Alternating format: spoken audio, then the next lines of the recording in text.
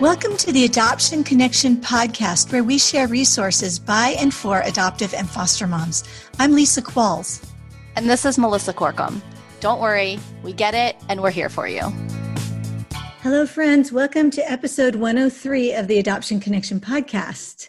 Today, we are talking about something that is familiar to probably nearly every adoptive parent, and that is the waiting period of bringing your child home or adding your child to your family through adoption. It is a hard time. And I think, even for us, Melissa, it was not terribly long. But right now there are families due to COVID and restrictions on travel who have waited a long time to bring their kids home and may still be waiting. So this is a very timely topic for many of you. Yeah, we brought in Herbie Newell from Lifeline Children's Services. And Lifeline is a whole bunch of things, but they are an agency.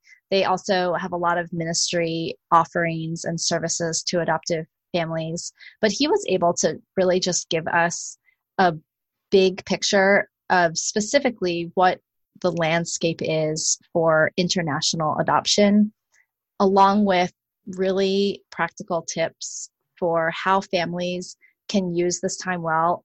I was actually surprised. I thought, what are things? Like, there can't be that many. And he actually had a ton of really great ideas for families who are in the waiting place. Yes, and I liked the fact that he knew how to do some of the big things, like how to reach out to the State Department and things in positive ways. He had a lot of good ideas, and it both reminded me that we do have things we can control, even when nothing feels like it's in our control, but also that we can use the time of waiting well. Herbie lives in Alabama with his wife and 3 kids. He is the president and executive director of Lifeline Children's Services. And under his leadership, Lifeline has achieved international accreditation under the Hague Treaty. They've begun an extensive foster care ministry and started Unadopted, which is a strategic orphan care ministry plan in more than 10 different countries. He also speaks nationally at different conferences and events and regularly preaches throughout the world on gospel-driven justice. So here's my conversation with Herbie. Well, Herbie, welcome to the Adoption Connection podcast. Melissa, thanks for having me. It's such a delight to be able to be here with you and your audience. So we're going to talk about something we don't talk a lot about here at the Adoption Connection, because generally we are a post-adoption service and resource to families, but we do have folks in our audience and in our Facebook community who are in process, and maybe they're both. Maybe they're post-placement and maybe they're going for another child into another process. It's something Lisa and I are pretty far removed from. All of our adoptions, totaling, I guess, like 8 kids between the two of us, all happened, between like 2007, 2012. So can you just, I guess, give us a starting point? What are, like, an update? What are the general starting points for adoption? Kind of what are the options? Yeah, I think for one, certainly the good news about international adoption, because I think so many people talk about the bad news of international adoption, and they want to talk about numbers decreasing or there are not as many options to adopt. The good news is, and we've seen it firsthand as an organization, as a ministry, is that we are seeing a lot more domestic options for children. So you're seeing a lot more domestic adoption happening in countries of origin. Even in the last several months, we've been able to work in the country of Colombia to not only see adoption happen, but now to see foster care happen through local churches. So you're seeing trauma-informed individuals who've gone through TBRI training, who have gotten some of the best care, that are now coming in and fostering children and with an openness towards adoption. And so you really do see this openness worldwide towards adoption. Now, the truth of the matter is still most of these countries are not equipped and really don't have the same heart that a lot of American families have for older and special needs children. And so really what we see is if a family has a heart and has a burden and has the capacity for an older child, I'd say over like 4 years old and older, as well as a child with special needs, there's still very much the need for families for these children. These children are still waiting for families and need those families. And we see a lot of options. So I think the first place for a family to look is, as we would to anything, do you have the capacity? Do you have the room? And are you willing to go through the necessary steps to prepare yourself for the child that comes into your home? Yeah. What are some of those kind of markers? I know that that's a much really bigger question, but maybe in a couple sentences, right? Like what, when Lifeline's working with families, what are some questions that they're asking in terms of how do we tell if we're quote unquote ready? What does capacity look like?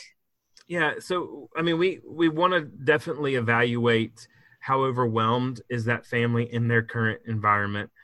Certainly there's some practical things, obviously, like finances and room in the home, but we also want to really start to vet out motivation. So is there a guilt complex? And I know you guys talk a lot about even in the post-adoption, not feeling this guilt, but wanting to make sure families' motivation is not, I feel like I have to, or, for our constituency, well, James 1:27 says to care for widows and orphans in their distress, and that's pure religion. Well, it doesn't just mean that you need to adopt. So have you teased out these other callings along the spectrum of caring for orphans and widows and really trying to vet that out to that call? I think the next thing is, especially when we're talking about intercountry adoption, is there a place or a country that you've already been invested in, that you already have a heart for? One of the things we don't want to get into is crusaders that just want to rescue. They saw pictures on a movie screen, or they saw pictures on a video, and now they've just, I want to go save them from their country. We want to tell folks God is sovereign and he's at work all around the globe and in every place. And what we're looking for is families that say there's specific children that have a need, and we want to be a family to one of those children. So one of the things we go through is help the families really understand what do the children that are waiting, what's the characteristics that they have, and who are they, to prepare that family to say, how would it look like if you go to Colombia, picking on Colombia, and you're referred two children? There's a lot of sibling groups that are in need in Colombia. What if you ended up being matched with a 10-year-old with a 4-year-old? What would that feel like now? We need to make sure those families have thought through the realistic aspects of those children that are waiting before they get a call that they're getting a referral. They need to think through those things before they ever fill out the application. Those are such good things. Now we have some folks who kind of are in process, and we're talking about intercountry adoption here. And of course, at the time of this recording, there's still a lot of travel restrictions, quarantine restrictions, even interstate travel, I think, has really cut down, let alone international, intercountry travel. So, for folks who may be in process or even at the very beginning, they're waiting, they know they have a child in Colombia and China, Ethiopia, which actually, I don't even know if some of those countries are still open, but where can folks get updates about quarantine restrictions? I'm assuming hopefully the agency they're working with is helping them to know, but are there other ways to kind of find out? Or if you're starting to look at an intercountry process, what's a good way to find out, what are the chances that I'll be able to travel or work with a country given the COVID restrictions?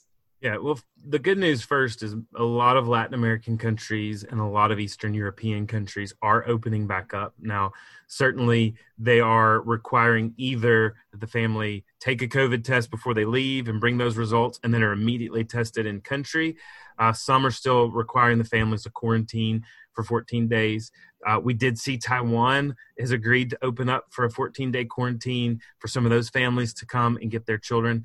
And then through it all, even in China and in India, some of the harder hit countries globally, we've still seen referrals given to families during this process. So, what we thought was very bleak back in April and May, kind of where will we ever see an end to this? And can families ever be able to go and, bring home these children that technically and legally in most cases are already theirs, we're starting to see those open up.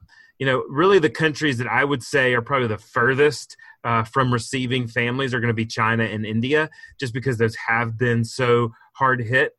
We have estimations from both the State Department as well as inside of those countries that India could, and again, very much a could and an if, they could see some travel before the end of 2020. We're preparing families that are waiting in China that it's going to at least be first quarter of 2021 before we see China open up. But again, good signs in China is they're still asking us for families and dossiers because they're saying they have children that they want to match and that need homes. So yes, the process has been elongated and it's hard. It's difficult waiting. We always tell families to expect the unexpected, but nobody could have ever begun to expect we'd be under a global pandemic. So, the good news is things are starting to open back up. Things really have never slowed down from a referral process. And I would just tell families that, any good agency, which I believe all agencies right now, if they're Hague accredited, the processes are so stringent that it really is. If your agency is Hague accredited, they're probably a really good agency. They're going to have the information. The State Department has done a fantastic job. And I know a lot of times the State Department gets a black eye. They've done a fantastic job during this global pandemic, hosting calls that organizations are able to be a part of. They've hosted several calls for waiting families to give up-to-date information. And I would tell any family it's a process. The State Department doesn't have all the answers, right? But what I am encouraged about is they are communicating, they're communicative, and they are updating us as countries are open. And then certainly your agency should know if they're in regular contact with those countries to make sure that they know what those requirements are going to be. Yeah. So we kind of reached out to our community and asked kind of what they would want to know for folks who are in process. And some people asked, do you have recommendations for how they as parents can advocate for their kids during the stall? And my guess is all governments are really, they're not unaware of this stall and they know that there are kids waiting. So what would you say about advocacy? I mean, we're talking big governments, international restrictions. This isn't necessarily like a single case where you're going to call your senator, right, and get like approval to travel to China. But are there ways that families can be advocating for their kids during this wait?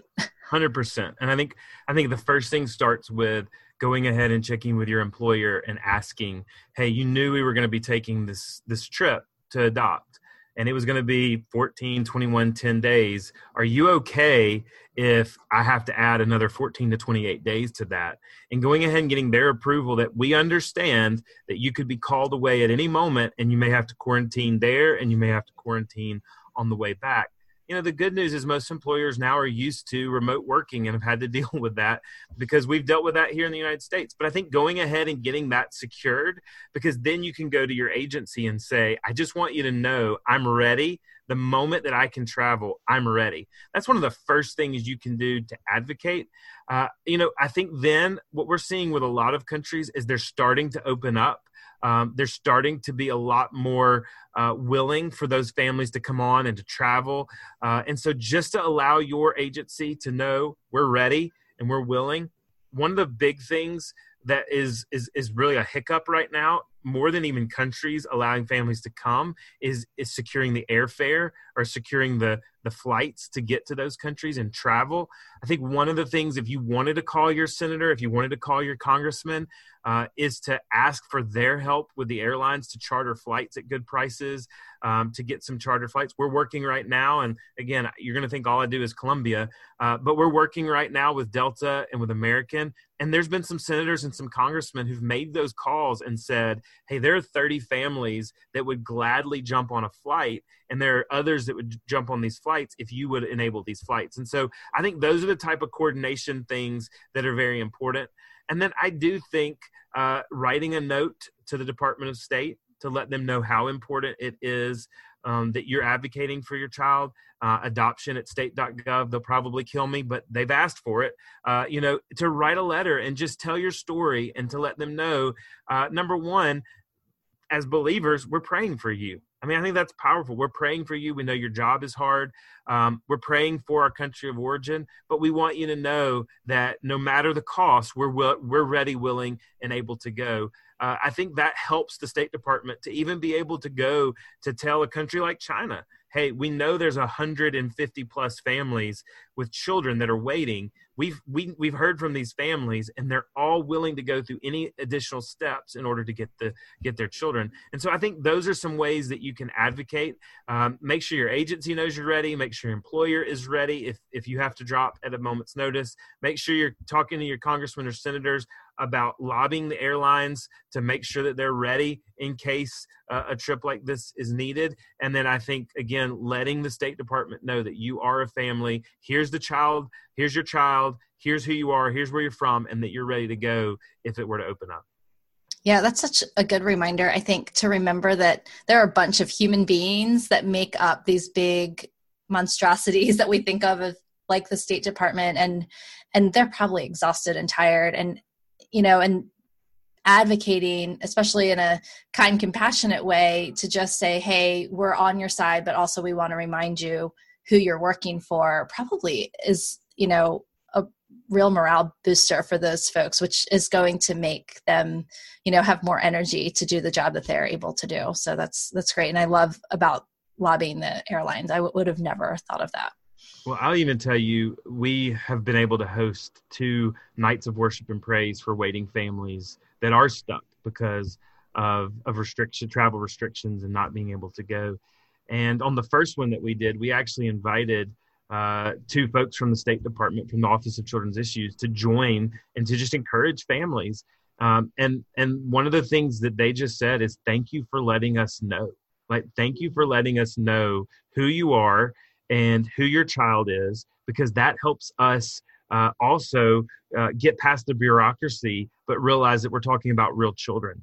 And I don't want to throw the State Department under, like, what? They're not thinking they're real children? Yes, they're thinking they're real children, but there's so much bureaucracy that I think when you let them know, even sending a picture of your referral picture and saying, here's my little guy or here's my little girl that we're desperately waiting for. We thank you for what you're doing, but just know we're ready. I think that really puts a human effort to the advocacy that they are doing. And I just say also be as kind as possible, because this is there are moving pieces consistently, both in those countries of origin as well as in the State Department. And being persistent but being kind will actually go a long way in your advocacy. Yeah, good words. Okay, so I remember our trip to Ethiopia, 2-trip process, went and met our kids first trip, and then, you come back and are able to travel and bring them home. That wait is excruciating once you've started that relationship, and then you're waiting. I can't imagine a pandemic landing in that in-between time. So if families are waiting for kids, but especially older kids who may already know that they're going to be adopted, maybe they've already met their family, maybe there's already been some communication. Do you have any recommendations on kind of what and or how to communicate to older kids who may or may not understand why they're still waiting? Hey friends, we want to pause the interview to make sure you know about our free Compassion Challenge for the discouraged adoptive parent. This is an on-demand video training so you can rebuild your compassion for your child and enjoy parenting again. In this free video training, we'll introduce you to blocked trust and blocked care. We'll help you understand why your child pushes you away, why you're not a bad parent because you're losing patience, and shed the feelings of shame and guilt. There is hope. You can regain compassion for yourself and your child. To grab this free training, head to theadoptionconnection.com/compassion. Now let's hop back into our interview. Do you have any recommendations on kind of what and or how to communicate to older kids who may or may not understand why they're still waiting? Yeah, and that's a real thing that we're seeing. I think one of the things is, again, go back to the agency you're using and ask if they have mechanisms to be able to send gifts or to send letters to their children. And I think just communicating in the best way that we're coming And, especially older children, they have a cognitive understanding that things are not the same as they were before. They may not understand COVID-19. They may not understand the whole world's broken down because they do have a small tunnel vision, but they do know things are not the same. And I can tell you from firsthand evidence, in orphanages and homes around the world, things are not the same. Things are different. Things that they're used to are not what they're used to. I think just saying, we're ready as soon as we can, but there are big things going on in the world.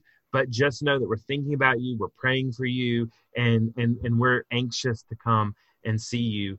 I think making sure, again, with those agencies, please, is there a mechanism to be able to get a note, to get something to my child? I think then the second thing is if they go, well, no, can you send something then to their orphanage? Can you send something to those homes and let them know, to let our child know that we're coming, that we're waiting, and that we're anxious to get there. I know for us, the harder and the most excruciating waits thus far have been our China program. And one of the things that has been sad, but has also provided an opportunity to communicate, is that we have kids now that are having birthdays. Because we've had families that were supposed to travel in January and February and couldn't because China was dealing with the coronavirus. And now we're dealing with the coronavirus and they're not letting us in. So you've had so many families that have watched their children from afar have a birthday, but we've been able, and honestly, again, I'll give credit to where credit is due. China has been willing to allow these families to throw birthday parties, virtually for their children, and both send pictures as well as receive pictures of their child being celebrated, and letting them know, hey, that family that you've seen pictures of, that family that you have that scrapbook of, or that family that is supposed to be coming, they're sending this for you. And we've had really good success on I think we're up to 85 families waiting right now in China, of most of them who've had birthdays being able to send birthday cakes and just send something to celebrate that child, which has been a good thing. And then it sounds trite and it sounds like a really Christianese thing to say, but I really believe God's word when he says that God is a father to the fatherless, and he is a protector of the lonely, the protector of the widow. And just pray that the Lord would wrap around your child while they're lonely and you can't be there, to know that the God of the universe, the God of heaven, can wrap around your child in ways that you can't right now. And I know that feels distant, and I know that doesn't feel like you're really doing something, but I promise families, especially families that believe in the God of the universe and in Christ Jesus, he will send his Holy Spirit to wrap around your child and give peace where there seems to be no peace. Yeah, these are those times that really try our faith, right? When we really say we believe in prayer, we believe in this power, we believe in his omniscience, his omnipresence, that it's hard, right, to when the rubber meets the road and we're in these situations and we just want to be there physically, to trust that there are a lot of unseen hopes and promises that we can hang our hats on for our kids, especially during such a weird time. Kind of on that piggybacking, are there any other words of wisdom that you would have for laying the groundwork for attachment and bonding while being separated?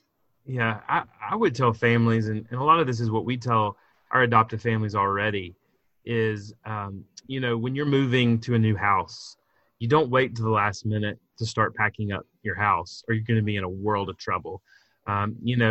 Scripture says the wise man plans his steps. Go ahead and review, right, bonding and attachment techniques. Go ahead and read The Connected Child again, or, The Connected Parent. Go ahead and read these resources again, and be preparing your home, be preparing your hearts, be preparing your maybe children that are already in your home, together mentally as a spouse, with your spouse, just getting ready for this journey that this child is going to come home, and realize that unfortunately there may be some extra work that has to be done, because especially with children that knew you were coming and it was delayed, it's going to feel like another loss to them. Not a major loss, but another loss. And so be prepared to say, how are we going to do that? And while it seems like such an inconvenience, see it as one of God's sovereign blessings to give you enough time to continue to prepare your home and your hearts and yourself for these children coming. Dear friends of ours who are waiting right now, they're in that waiting time, and they could have traveled back in April, and they're still waiting. Lord willing, we believe they're going to be able to travel in September. This will be their first child they brought into their home, a little 3-year-old boy from Colombia. And one of the things that we've been encouraging them to do is, well, first of all, spend as much time together as you have, because that's going to go, but also start grieving the loss of what you have now, right? Because you don't want to grieve that once your child comes. You want to go ahead and grieve that. So we've talked to them about go ahead and grieve the loss of what your family looks like right now, so that you're prepared and excited for what's coming. Go ahead and start getting as much information as you can about the child and what their circumstances have looked like in COVID-19, so that you're ready to respond to some of those things that they may have experienced as well. So again, I think there's a lot of things you can start to do in the analogy of you're moving homes, to start packing your stuff, to start getting everything ready, label the boxes so that you're ready for it when go time happens. Yeah, and in the adoption community and world, we talk a lot about kind of this cocooning, kind of making your world really small, especially when your child first comes home. And I kind of poo-pooed it when we had older kids coming home, thinking like they had this cognitive part of understanding that we were their family. But kind of in hindsight, wish we had, done things a little bit more simple in those first couple months. And so I think you're right, like thinking ahead and planning what that could look like.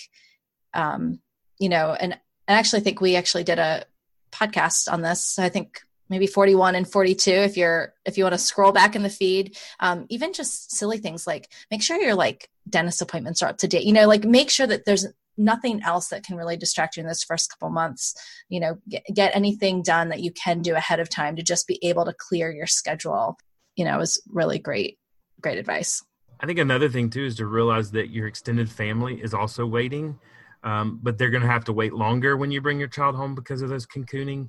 And so going ahead and having those conversations with grandparents, with aunts, with uncles, with friends that are like family, and letting them know, hey, I know you're going to be excited for us, but we may actually have to cocoon a little bit longer just because, of the situation we've been through. So, plan ahead, have those conversations, be ready.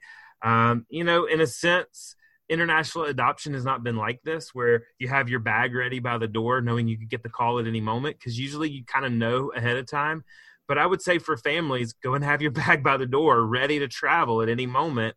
So go ahead and have everything prepared so that when you get the call, you're ready. Yeah.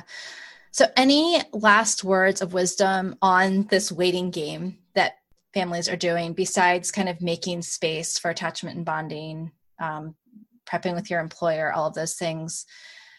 What else would you tell a family that's waiting? How do they make the best of this time? You've talked a lot about kind of the silver linings and a lot of things and the good news. So kind of what can families look forward to with this extra time that they've been given?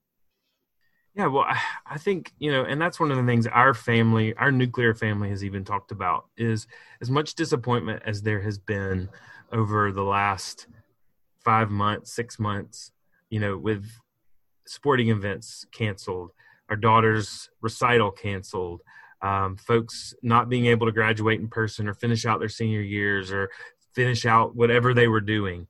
There's also been this great gift of family. We've had more family time than we would normally had. As our family, we've been very intentional to memorize scripture.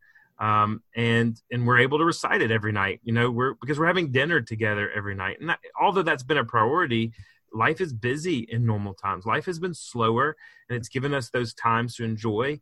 And I think for what I would encourage families is, this is a time, even as we said, pray, and it's really testing your faith, but to get ready in your relationship with the Lord.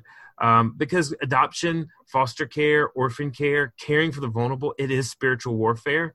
And Satan wants to attack you in it, because you're shining light into some of the darkest places, where there's been trauma, where there's been neglect, where there's been abuse. It's not natural. It's not a part of God's creation for a child to be separated from their biological mom, their biological dad.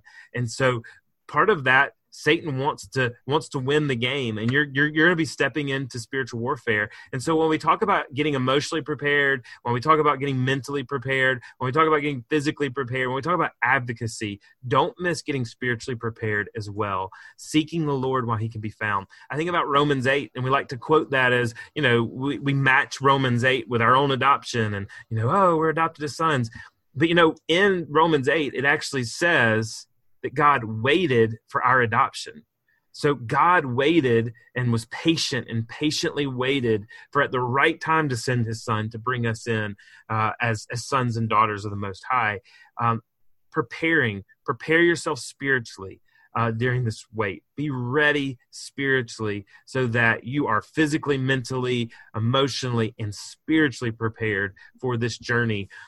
Because once you get to go, and once you go, as we all know, this is not the victory. Like, you're not through. This is just the beginning. So once you're able to travel and go bring your child home, it's the beginning of your journey, not the culmination of your journey. And spiritually, you need to be prepared for that. It is tempting to think that this long process, all the paperwork, the home study, now this incredible wait, that all you want to do, the Holy Grail becomes like travel date, getting your child home.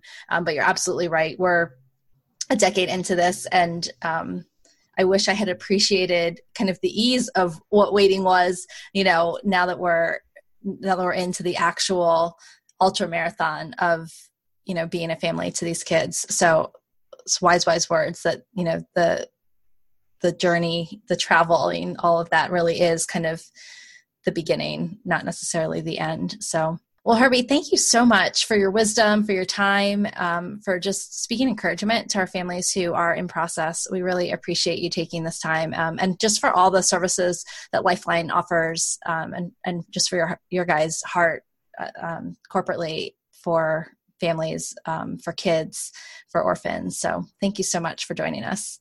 Thanks for having me. And I would just extend to any families that do need help. It doesn't matter if Lifeline is your agency or you've used us. We'd love to help you during this wait or equip you in any way we can.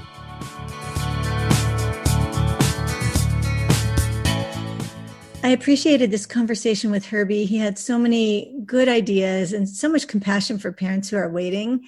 And Melissa, you referenced a couple of episodes that we've done. So if you're in that waiting period and you're looking for practical things to do to continue preparing, we have a couple of episodes, one on preparing mentally for adopting and one on preparing in practical ways. And those are episodes number 41 and 42.